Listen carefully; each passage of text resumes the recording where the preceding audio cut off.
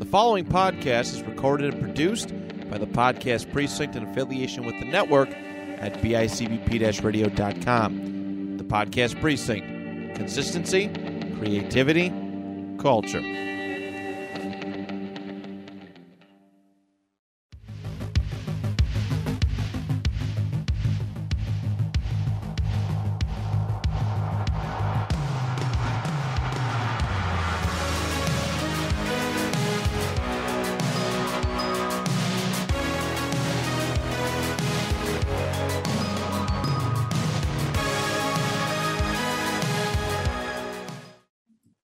Oh, welcome to Retro Pub.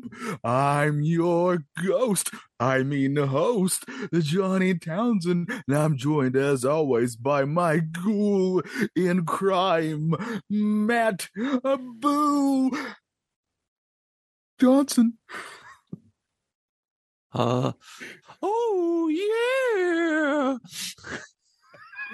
The Undertaker's right-hand man has joined me. Welcome to Retro Pub. Hello. Hello. What if we just did that the entire just me and Paul Bear. Yeah. I think maybe you can be on panel discussion this week. Cheap plug. Check out Panel Discussion. It's a really fun show. Not if I have anything to say about it. Oh, no, Hacksaw, get out of here. We don't have time for your shenanigans. Side note, this is completely really going deep in the woods here for our listeners, but I saw on Twitter that good old Hacksaw Jim Duggan got his Twitter account back, so the world is good and going around and spinning just fine now. That is a great news. That is fantastic news. Take that, tough guy. Ho! He literally did say something very similar to that as his first tweet back. I'm sure he did. Calling people tough guy. You tough guy. But speaking of, well, this is a terrible transition. But speaking of, and not at all having anything to do with Hacksaw Jim Duggan, today on Retro Pop, of course, it's the month of October, which means it's quite a spooky time, Matt. And we're going to talk about a very scary film. Oh, Gus. I am so excited for this one, Johnny. When you mentioned it, that we were going to be covering it, another flood of nostalgia. All right, I know you're the new co-host of the Nostalgia Funhouse podcast, and there was a lot of good memories surrounding this one. I mean, we're gonna get into personal history in a little bit, but doing the research, I mean, I didn't really remember its origins right when it came out. I just knew one day it ended up in my VHS cupboard, and as a kid, and it was there. It has a very, very interesting history, and it's the perfect Halloween movie. It really is. I'm a sucker for these Halloween movies that aren't like slasher horror films, because those are not my bag. But Hocus Pocus, Ernest totally getting scared stupid. There's a Nightmare Before Christmas. All these movies I adore. So I like the aesthetic of Halloween for sure. It's definitely my second favorite holiday. I'm just a sucker for Santa Claus and Christmas, but it's really close with that though for me. I love both of these. And Hocus Pocus, let's just do it. Let's get into our personal history with Hocus Pocus. A glorious morning makes me sick. I put a spell on you, and now you're mine. That's right. Hocus Pocus, ever since I was aware of its existence, which actually, this is a movie that I do believe I saw in the theater as a kid, which is pretty wild, because when we get into it, I totally remembered everything about when it first came out wrong. And we'll get into that for sure. But this was a movie, obviously, ever since it came out, and then it really started. I definitely remember, like by the time I came like a late teenager, like, 16 on and up, that's when it started to become a staple of my Halloween viewing. I like to watch it at least once during October. And side note, the sequel, which we're not going to talk about very much because A, it's literally came out this year, so it's brand new. And it's not very retro. Not very retro. Not very retro at all. But I did enjoy it. I do think it's pretty fun. So just throwing it out there. Matt, what about you? What's your experience with good old Hocus Pocus? I think it's very similar to yours as far as being an annual and a tradition for my family.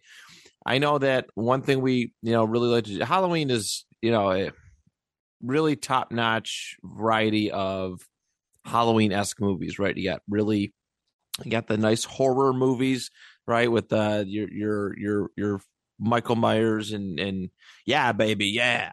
No, not that one.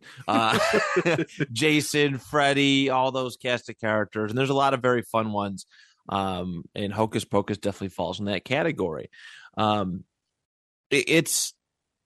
We used to go, so what our plan of attack was every single Halloween was we'd get out of school, we'd hand out candy for a little bit, get dressed, go do our rounds for trick-or-treating, and then we come home and we watch Hocus Pocus. We get dinner, we just chill out, we'd turn the lights off, and it was the perfect ending to Halloween.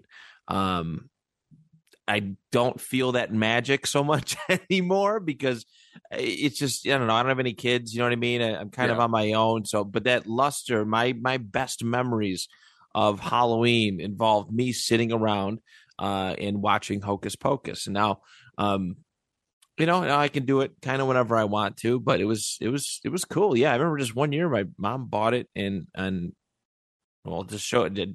I was looking for movies to watch. I think it was around October. And I was like, what is this Hocus Pocus thing? I was probably 4 or 5 years old and we popped it in and we watched it. And then it just became a tradition after that. But I was in love with what's her name? Sarah Jessica Parker. Yeah. Yes. Oh. She, I say this only half tongue in cheek. She's when I discovered that I was hitting puberty. Brother, she's very attractive in this. Yes. Yeah, my voice got real deep. I was only 5 years old, maybe 5 years old. It's like, wow, what is this movie? Wow, she's pretty. It was gorgeous. Absolutely gorgeous. I could watch it over and over and over again just for that. But there was such a great cast of characters, and I loved there was some relatability with a lot of the characters, and man, I just those movies that revolve around like Halloween, like the trick-or-treating aspect, Halloween that took place in the 90s, were made in the 90s. I don't know, they just feel good. They just feel right when you watch them. And it was great. It was great. I literally like it. I know we're going to talk about its release, but I can't believe it got the result that it did upon initial release. We'll just say that. Yeah. Yes. It's pretty wild considering where it's kind of at now in, in our pop culture. Yeah. I mean, it has a sequel like 20 years later. Right. No, it's pretty wild. Is it 20? Something like that, right? It came out in no, it's almost 30. Yeah. Almost 30 years, my man. Yeah. See, there you go. Yeah, it came out in 93. We're old. It came out in 93. Next year will be 30 years. Yeah. Oh my God. That's a rare thing where a movie gets a sequel that much later, I would assume. Yeah. I mean, Tron kind of did, because the original Tron had come out a while before that second one came out. Yeah. But I'm really blanking on. I'm sure there's other films that have done that, but it's just really Dune. Yeah, Dune maybe. Yeah. I don't know. It's not very common, but that speaks to it. I really noticed its surge in popularity like once social media started. Like once I got on social media, and then it was one of those things like you grow up, you don't really talk to other people about, like one of those movies that you're not like, hey, Hocus Pocus and that. But once you see everybody posting about it every Halloween time, like, oh, Hocus Pocus time, or yes, time to watch Hocus Pocus, like just making posts about it. It's like, wow, this. And the reason I know this is something that I would say for the end here, but I'll forget, so I'm just going to say it now. The reason that I know this thing still has staying power is like a couple years ago, Funko released some exclusive Sanderson sisters to it was one of the craft stores, like a Michael's or something like that. Yeah. And I wanted them badly and could never get them. They were always sold out. Always. As soon as they got them, they couldn't keep them in. I've since gotten them. They did like a re-release and I was able to get them that way. But that's how I knew. It was like, that was only a couple of years ago. So for a movie, like you said, that's 30 years old now. So that's impressive. That's impressive. But let's get into the history of gosh. Let's brew another batch. You hag!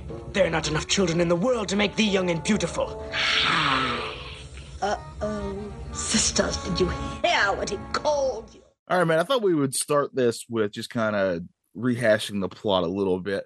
I'm going to assume most people out there have seen this movie.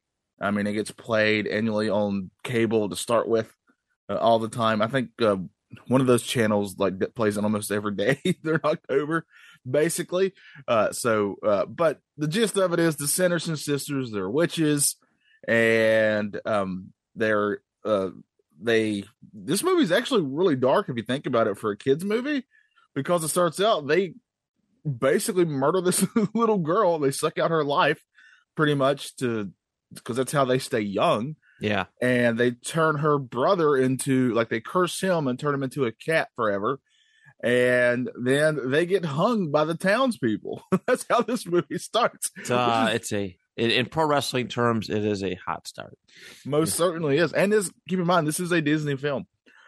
So they get hung, and the only way they can come back is this curse is when a virgin. And this was a big news back in the 90s when this came out to even say that on a Disney movie, virgin. Mm-hmm. Mm-hmm. Always pushing. They're always pushing a little bit. Yeah, just a little bit. Just slightly. Now it's nothing. Virgins are everywhere. I mean, I'm standing right here. I'm born again, and not by choice.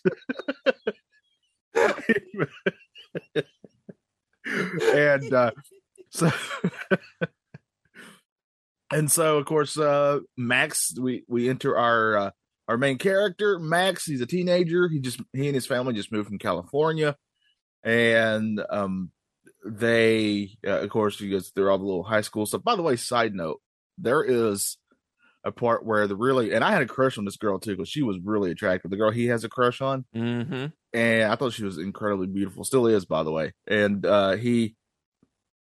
this took balls, in my opinion. In the middle of class, gets up and hands her his number, right? Like, I would that's, you have to work yourself up to even ask somebody out. And he does it literally in front of everyone in class. Yeah. Yeah. I could never. It's one of those things too. I watch that stuff. I get like nervous. Like, I'm like, oh man, what are you doing? Like, don't do it. Even though I know that save yourself. Get out of there. Bad idea. So yeah, I'm 100%. That's relatable. And yeah. And then we meet his family, and the more important one of the family, of course, is his little sister. And you could almost say she sort of steals the movie when it comes to the main cast of kids. Oh, for sure. Because she's really good in this. I mean, everybody's actually really good in this, but and then of course, they tell the tale of the Sanderson sisters. They think it's a joke, but Max ends up lighting a candle, and guess what? Max, I'm going to try to whisper this just in case there's innocent ears. Max has never had sex, and he lights this candle, and that's all it takes. And the Sanderson sisters are back again to run, and I quote, amok amongst the town, and they're there for revenge, and they're there to, of course, to take all the children. So that's where this movie kind of takes off. You get to meet Binks the cat, who can never die, which is really great because he gets run over really pretty violently by a bus. So thankfully he's okay. You get to meet Billy Butcherson, the zombie. You get to meet a lot of really fun characters. And of course, we all know, I'm not going to spoil the ending, even though I guarantee everybody's seen it. But yeah, the good guys win. That's all I'll say. Or do they? Because there's a sequel, and the sequel is actually. Have you seen the new one yet, man? I have not yet, but if you want to talk about it, you're more than welcome to. The sequel really, you can tell whoever wrote the sequel really loved this first one, because they don't retcon anything, and it definitely plays off of this one 100%. What's your opinion? Like favorable, like very favorable, or as far as this second one? Without, I mean, you don't have to spoil it if you don't want to. Yeah, but. yes, I think so. Okay, I really liked it. I thought it was pretty dang. It was much better than I was expecting. I think we talked about this on panel discussion, but I always get nervous when when an old property comes out with a sequel years down the road. I do think it was smart to Disney Plus it, if you know what I mean. Okay. Like, I don't know how this would have done in a theater. I mean, it probably would have done all right to open a weekend just from nostalgia, but this is one of the better movies made for Disney Plus movies that I've seen. It's done really well. You can tell there's a real love for the original. You know, a lot of the cast returns from the original, and it's just really, and the new characters that they add are all, in my opinion, likable. So, good. Yeah. Like I said, I've seen we've talked about it on panel, but I've seen far too many movies come out years after the original, and they've just bombed. You know, it sells on nostalgia, and it just doesn't quite live up to the hype. Yeah, and it happens time after time. So it's always good to hear when there is one that succeeds as well. You know, so my wife's seen it. She said that she'd be willing to see it again. So maybe we'll have to watch it sometime this month. But yeah, I always legit always get nervous because I just the originals, right? It's so hard to repeat the magic, right? Yeah, there's a reason the originals stand out in your mind, right? Yeah. There's a big difference between no expectations and being surprised, and then high expectations and being disappointed. So, yes, very good. I mean, I can look at the Rob Zombie Monsters movie that came out this year too. I am not happy with it, but that's me. But yeah, the one thing I really like about the sequel too is the ending. The main crux of the sequel is the relationship between the Sanderson sisters. And they really, really talk about that. And that's one thing I really, really liked about the sequel. All right. Okay. So that's Hocus Pocus in a nutshell. But the idea for Hocus Pocus actually came from David Kirshner, who's ended up being the producer on the movie. Oh, he's related. Is he related to our good friend Baron von Kirshner? We have to ask. Baron whenever we see him on the panel discussion. But he was apparently outside with his daughter one day, and they were sitting there when the neighbor's black cat kind of strolled by, and he just starts making up this story about this cat. And it was like, this cat used to be a boy, and he became a boy because these three witches cursed him, and it took off from there. So he actually runs this idea by a script writer, and the first script was written by Nick Garris, who's famous for a movie I really love, Batteries Not Included. He wrote that. I really love it. I don't know if you've ever seen that, Matt, but that movie is fantastic. I don't think I did. It's really, really good. To me, it's a hidden gem. And Disney would buy the script in 1984. So this movie was actually in script form for a decade before it actually would come out, which is not unusual, actually. That happens quite often. And the original title of the movie was Haunted House. So I think they changed it for something better, if you ask me. Yeah, I definitely think the name. I think part of the allure of Hocus Pocus is in the name. Yes. And Haunted House just seems very Halloween generic. Generic, right? Yeah. All right. So the script would end up being rewritten multiple times, and they would actually try to start production multiple times. It get stalled many times, and I'll get into it in the Did You Knows, but of course they had cast who would change and all this kind of stuff. But it was really in a holding pattern. It wasn't going anywhere until Bette Midler got a hold of it and said, "Hey, I really want to do this." And that's like, wow, that's a name. That's somebody people know. Okay. And I'm really glad they did, because you can't picture to me anybody else other than her doing that Sanderson sister for sure. I can't picture anybody else doing any of the Sanderson sisters now. No, you can't redo that. You can't remake it with a different cast. It's just, don't touch it. Leave it. That's why the sequel would not have worked if they would have tried to get three new sisters or something like that. It must would not have worked. Agreed. Because of course they get Bette Midler, and then they I never say, of course, Sarah Jessica Parker and Kathy. I always say her last name wrong. Is it Nia Johnny, something like that? Something to that effect. I never say Najimy. Oh, you're right. That sounds better. Kathy Najimy. Yeah, but she is incredible. She's really good at this. Just even from her facial expression, she does this thing with her lips that's pretty funny. And they said that she just was doing that when they started producing this. She did. I didn't know she was Peggy Hill. Yeah, she's the voice of Peggy That's Hill. cool. Yeah, she's done a couple of things actually, but but she's probably the funniest of the three sisters, I would say. But they're all amazing. I mean, there's real chemistry there between them. And the filming actually began in 1992. All these stars, the reason they were happy to do a sequel is because they all remembered how much fun they had shooting this movie together. They said the shooting was overall for them really fun. I think Bette Midler said it was one of the most fun things she ever got to do was this movie. And it was shot mostly in a studio in Burbank, California, but there are a lot of daytime scenes that were filmed in actual Salem, Massachusetts. And Salem today really plays on that aspect too, besides just, of course, the very famous witch trials, which may or may not come back later in this episode. But also, they, for good reason, because this movie became such a part of Halloween culture, really play on that as well, because there's a lot of locations you can actually visit and stuff in Salem, and there's another town in Massachusetts near there that I'm blanking on the name of that you can also that they filmed some stuff into. So they filmed this movie. Mostly it wasn't that. I mean, you have any difficulties with any movie. I think they had some issues with the cat, and we'll get into that on the Did You Knows. But overall, though, like I said, most of the cast had a really great time making this. And here's the thing that I think a lot of people don't realize. This is obviously a movie that just screams, hey, at the very earliest, put me out in the fall. Yeah. Yes. But Disney had a problem. And that problem was they had two movies coming out this same year in 93 that would be in direct competition with each other. They had Hocus Pocus, and they had Tim Burton. Well, Tim Burton didn't direct it, but he helped produce it, obviously. The Nightmare Before Christmas.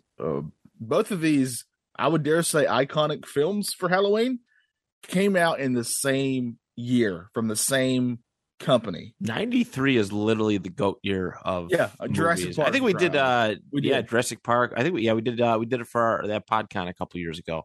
Yeah. So they didn't want these two movies to kind of eat off each other, which is smart. You don't want to do that.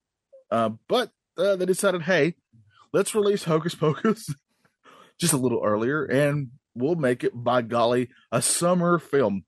So it comes out on July 16th, literally in the middle of summer, like just right after the 4th of July. And that's what you think when you want to think about Halloween, right? You just have your hot dogs and hamburgers and cookout stuff. Let's get to that cold weather and the monster talk. Let's just go right for it.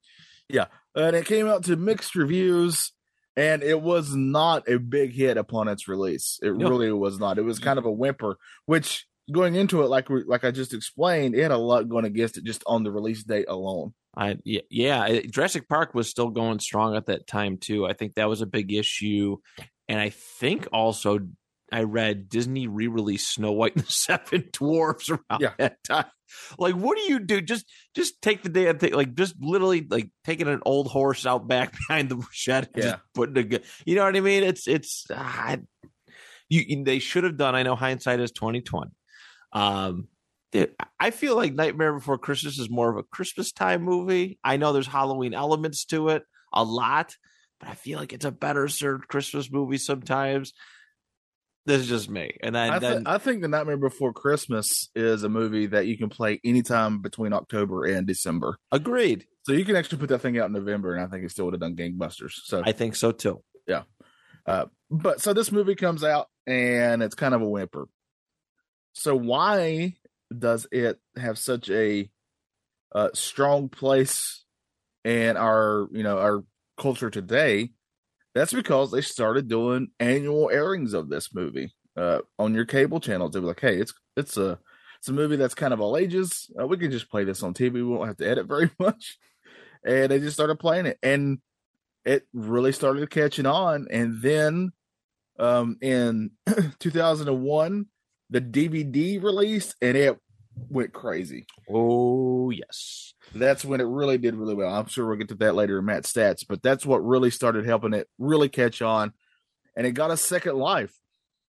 And there are a lot of movies that we love that's actually how they stick around. The original release of them is not great, but then they kind of become this cult like thing that people really love, and it builds up from there, and they actually have a longer lifespan a lot of times because of that. Of course, like I said, this movie would do really well after that. Its shelf life was way, way longer than I think anybody expected. And it became, like Matt said, a tradition for a lot of us, I think. And the sequel was released 30 years later in this year, 2022, as of this recording. And that is pretty dang impressive, like we said before, to have a sequel so long after that. But that's your story of Hocus Pocus. Now I'm really excited to find some numbers and some stats here. Let's get into Matt's stats. His punishment must be more fulsome, more lingering. Dazzle me, my darling. Let's see, amnesia, bunions, chilblains, cholera. We can do better than that, I think. Let's see what we have. All right. Welcome to the Matt Stats portion of this episode, focusing on Hocus Pocus. As Johnny mentioned, the movie released on July 16th, 1993, with a runtime of 96 minutes and a budget of $28 million. It ended up grossing just a mere $45.4 million. However, it is deemed a success. Well, kind of, sort of. I guess Disney lost a bunch in it, but again, timing is everything. I think they made it back. Yeah. Oh, for sure. For sure.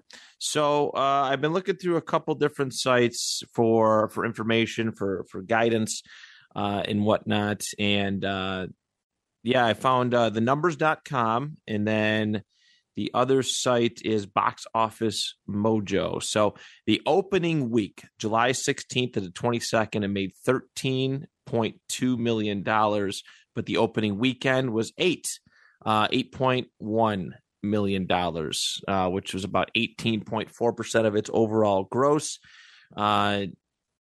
Domestically was it didn't get a big international release, but domestically it was like 97.7% of its earnings.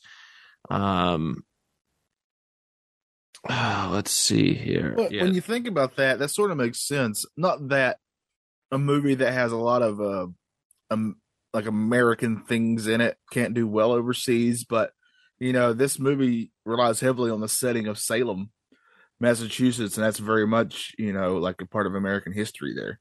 For sure. No, I mean it played an absolutely massive part in all that. People just love the idea of Salem.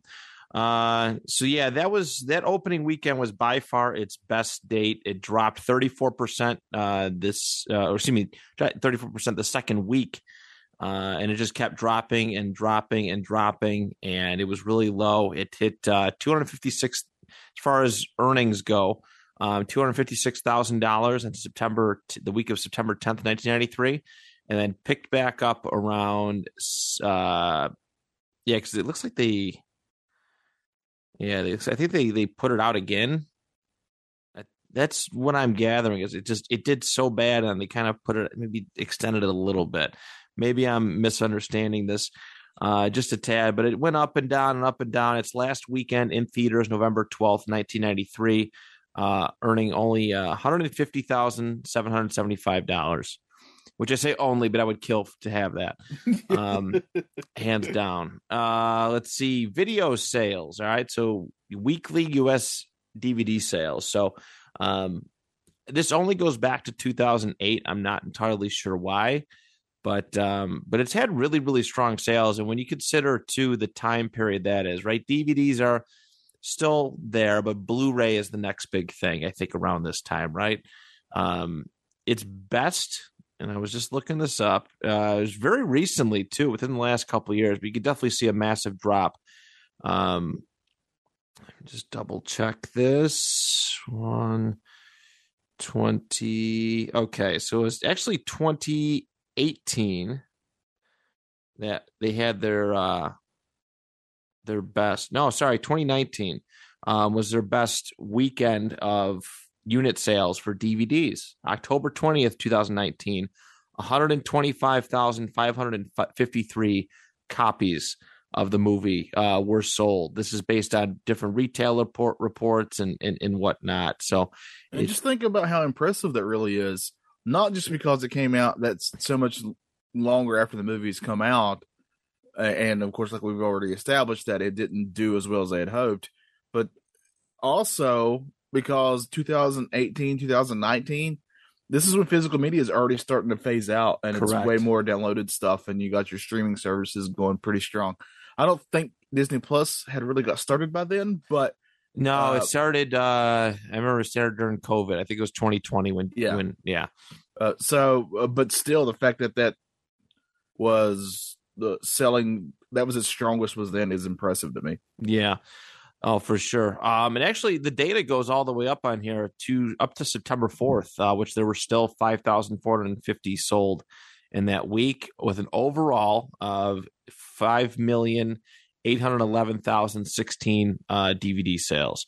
Now, Blu-ray has done pretty dang well itself. Obviously, a little bit lower in numbers because I don't know. Blu-ray was great for quality and such, but again, Blu-ray got popular right in that streaming service era. Its best weekend for that, or best week, October 28th, 2018, 104,560 units sold for that, and overall 1.4 million Blu-ray sales. So pretty cool in that regard. It did see a recent boom, though, thanks to, well, I shouldn't say that, but due to COVID and movie theater closings, Hocus Pocus became a very, very popular drive-in movie theater experience, and it did very, very well for itself. Of course, in 2000, it topped. It was re-released. Box office took it in the first weekend of October. It brought in about $1 million. Wow! And in 2020, overall, it earned an additional $4.8 million.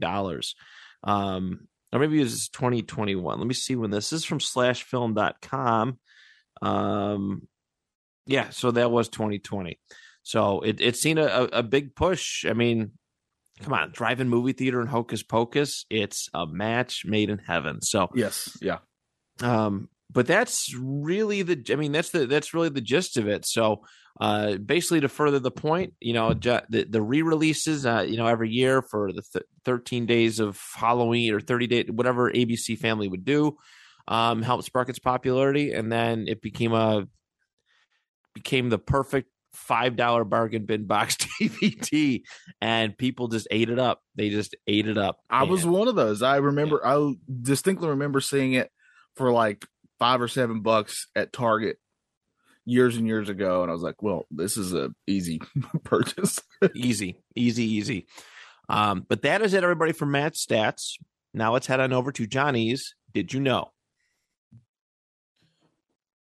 Get your neck out of that twist! We are just three kindly old spinster ladies! Spending a quiet evening at home! Sucking the lives out of little children! Winifred Sanderson, Eh? what hast thou done with my son Thackeray? Thackeray. This is terribly uncomfortable. Sisters, sing! I sigh with Mercury, purify and spit upon the 12 Don't listen! Over your ears! Listen to them not! Welcome to Did You Know? Of course, the role of Max, that's the main kid in this. He's the virgin who lights the candle. That role was originally offered to a very famous actor, of course, by the name of Leonardo DiCaprio. And Leo, I can call him Leo. We're on a first name basis. He was offered, he actually said this in an interview recently, that he was offered a ton of money to do this. And this is very early on in his career, obviously. And he turned it down because he was up. He actually didn't even have it yet, but he was up for the role. in What's Eating Gilbert Grape, and he really wanted to do that, and that's why he turned this down, and he did that instead. Wow. Yeah. He just destroyed his entire career. Yeah, Made the wrong choice. Never heard of again. Nope. I'm glad he died in the Titanic, you monster. Yeah. I'm glad that Rose didn't realize there was totally enough room for him to be on that floating piece of wood with her. Actually, honestly, I think the fact that Leo isn't in it, I might like it more. I feel like it's cool when some of these cult classics have virtual unknown actors. Yes, yeah. I think I mean, obviously the witches were, were pretty big name actors, and they would become some of them would become that, but it's sometimes if there's too much superstardom, it's hard to become a cult classic. Well, also you just don't want to, the main drawing of this power of this movie would obviously be the three Sanderson sisters. And so I think he might have taken away from it a little bit. But most of these people in this movie were going to have pretty good careers. Yeah. So Binks the cat, of course. Let's talk about Binks the cat. When in human form was played by Sean Murray, who still acts today. Apparently, he plays a character named McGee. I don't watch this show, but I know it's a big show. My parents love this show, NCIS. He's on there and still does really well for himself. But here's the wild part. When he was a cat, though, he's voiced by Jason Marsden. However, not only did he voice the cat, he would end up voicing the human. So as you're watching Sean Murray act, the voice coming out of his mouth is actually Jason Marsden's. And that's because they wanted those voices to match. If you go back and really listen to Binks when he's a cat talking, well, actually any of it really, but he has a very distinct sort of old sounding dialect with how he talks and stuff like that. So that's why they did that. They really wanted that to match. I had no idea. That's amazing. Yeah, I don't know why. I never even realized that. Of course, still sticking with Binks, multiple cats were used for Binks, multiple live cats. And that's the reason for this is they had cats that had different skills, of course. Some of them were really good at one thing and other ones were good at other things. They did have a few issues with these cats. I mean, anytime you have animals on set, they can, even well-trained ones. I was going to say, what do you think? They're cats. They don't listen. Yeah. They literally don't listen. I watched you ask your cat to get off the damn podcast table, and it's just like, nah, I'm good. Yeah. Yes. Yeah. I love my cats, but they also love to just try once, put a board game on the table with them around. I dare you. They will not have it.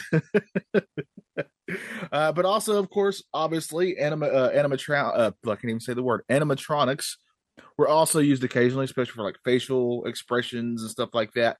Because he does make facial expressions and stuff when the camera's on him, and you can definitely tell it's obviously animatronics by then. But I really wouldn't have it any other way.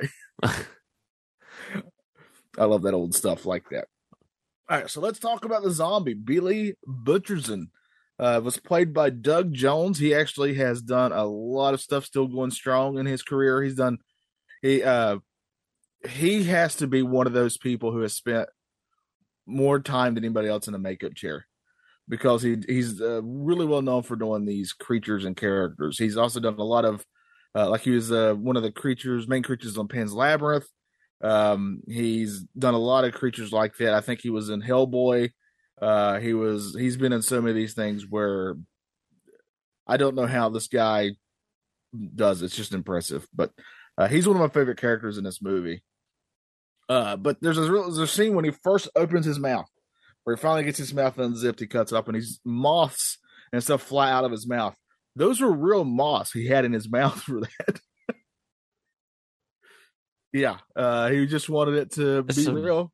Jared Leto-esque method acting stuff. Yeah. Good for him. They had like some kind of a device that he could hold in his mouth that held the moths, and when he opened his mouth, they would come flying out. Huh. So there's one of the things that's fun in this movie is Winnie, played by Bette Midler, all these things she would call people, these old curses, I guess you would say, and those are all actually authentic to that time period of when she would have been around. originally. She actually had somebody who had a book of old language and curses from that time period walk around behind her and would feed her some of these when she's in these scenes. And that really adds to it for sure. And we're going to end on this. Before Bette Midler jumped on board, it was going to go to Cloris Leachman. And of course, Cloris Leachman was rest in peace. I believe she's passed. I feel bad if she hasn't. Sorry, either way. I'll Google it. I got you, fam. But she's awesome, though. She's an incredible actress. So, but this movie was meant for Bette Midler. Yeah, she gone. Okay. Last January. I thought so. 2021. I thought so. All right. So rest in peace for sure. She was really, really good too. But this was Bette Midler's movie 100%.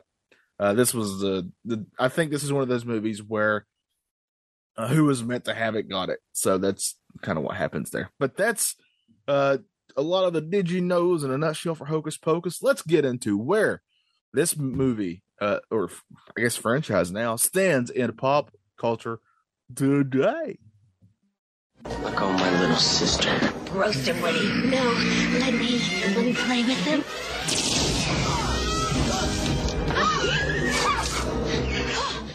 I mean, it's become a Halloween staple, Matt. So you can't look at this movie, even if it's not your cup of tea. You can't look at this movie and say that it's not going to keep going strong. I mean, they literally just put out a sequel to it 30 years later. Yeah, enough said, honestly, right? Yeah. And I think they came out and said that sequel was the number one, as of course, then the number one movie debuting on Disney Plus ever as of right now. Like, it had the most views. I'm sure. Oh, I believe it. It was, everybody was talking about it for months and months. Actually, it's been talked about for years and years. Yeah. There's been so many fake Hocus Pocus 2 like movie posters put on the like Facebook and stuff, and then when it finally drops, like, oh wow, everybody feels vindicated. They got to see it. So yeah, yes. So it's going to stay around for a long time. It's just a fun movie, It's just one of those where it's just a goofy thing. There's so many things in it that you can break this movie down, and a lot of stuff doesn't make sense. Like, they're from this time period, but yeah, a lot of the jokes and references they make are definitely from past that time period. Right. But it's a fun, just goofy movie. So who cares, really? At the end of the day, there's so many quotable things from this. I mean, I still quote a lot of stuff from it. Obviously, amuck, and stuff like that. Very, very much a part of, as each. I've definitely witnessed in my time growing up, Halloween becoming a bigger and bigger deal, and it's probably only second. I think it's only second to Christmas of making, as a money making machine, basically. And Hocus Pocus has become a very big part of it. It still gets played on cable constantly. And that's part of their main appeal. I saw the commercial the other day. It's like, hey, we're playing Hocus Pocus on this day and this day and this day. So they make sure there's going to be some Pocusin of the Hocusin going on there. No, absolutely. So basically, Johnny hit it all right in the head, right? So fall, football, pumpkin spice, trick or treat, Hocus Pocus. That's literally like, it's everything. It's everything. It's immortalized. There's really not a whole lot for me to add to this portion. It's going to be beloved. It's finding ways to reach newer generations too, which is really, really cool. It's kind of weird, but a lot of these like kid can't, like these, I wouldn't call it campy, but these all ages oriented kind of movies, they don't age very well. Like, right. There's been some stuff we talked about where maybe kids in this generation can't find appreciation for something that we enjoyed as kids. Yeah. And I think Hocus Pocus is one of those things that people find entertaining. You can watch it right now and there's nothing cringe, really. I mean, like joke, like the comedy, nothing really like cancel cultural a bowl. You know what I mean? Just really like offensive. There's really none of that in there. So yeah, I think it's timeless and it's done a really good job of being, I guess, ahead of its time. But just open for interpretation by viewers of all generations. Yeah, very much so. So that is Hocus Pocus. For Matt, I'm Johnny. We really appreciate you listening to us. But Matt, let's leave them wanting more. What are we going to talk about next time on About the Pedal discussion? I know. On Retro Pop. That's funny. So actually, I've been telling Johnny I've wanted to do like a million different things for this. He has changed this a lot, but I like where you ended. This is my yes, I do too. This is my third. This is my third choice, but I think definitely my best choice. It's a good way to give some structure and something to hone in on. Something I've long adored, especially being a history nut as much as I am. We haven't done. I mean, we've done history, but we haven't done history. You know what I mean? I think our last we did the wars and stuff, but we're gonna do the Salem witch trials and the pandemic in a sense. That swept across New England colonies back in the late 1600s and mid to late 1600s. Yes, and we're gonna discuss all the facets of it, all the stats and all the did you knows you could ever want. So. Salem witch trials up in 2 weeks for our Halloween. And all I got to say about that is more weight. And when we get to that, you'll know what that means. But thank you for listening. We very much appreciate each and every one of you poppers out there. That's what I don't know why I've called you that. I'm sorry that I did, but it's too late. It's happened. But for Matt, I'm Johnny. Thank you for listening to Retro Pop. Amok.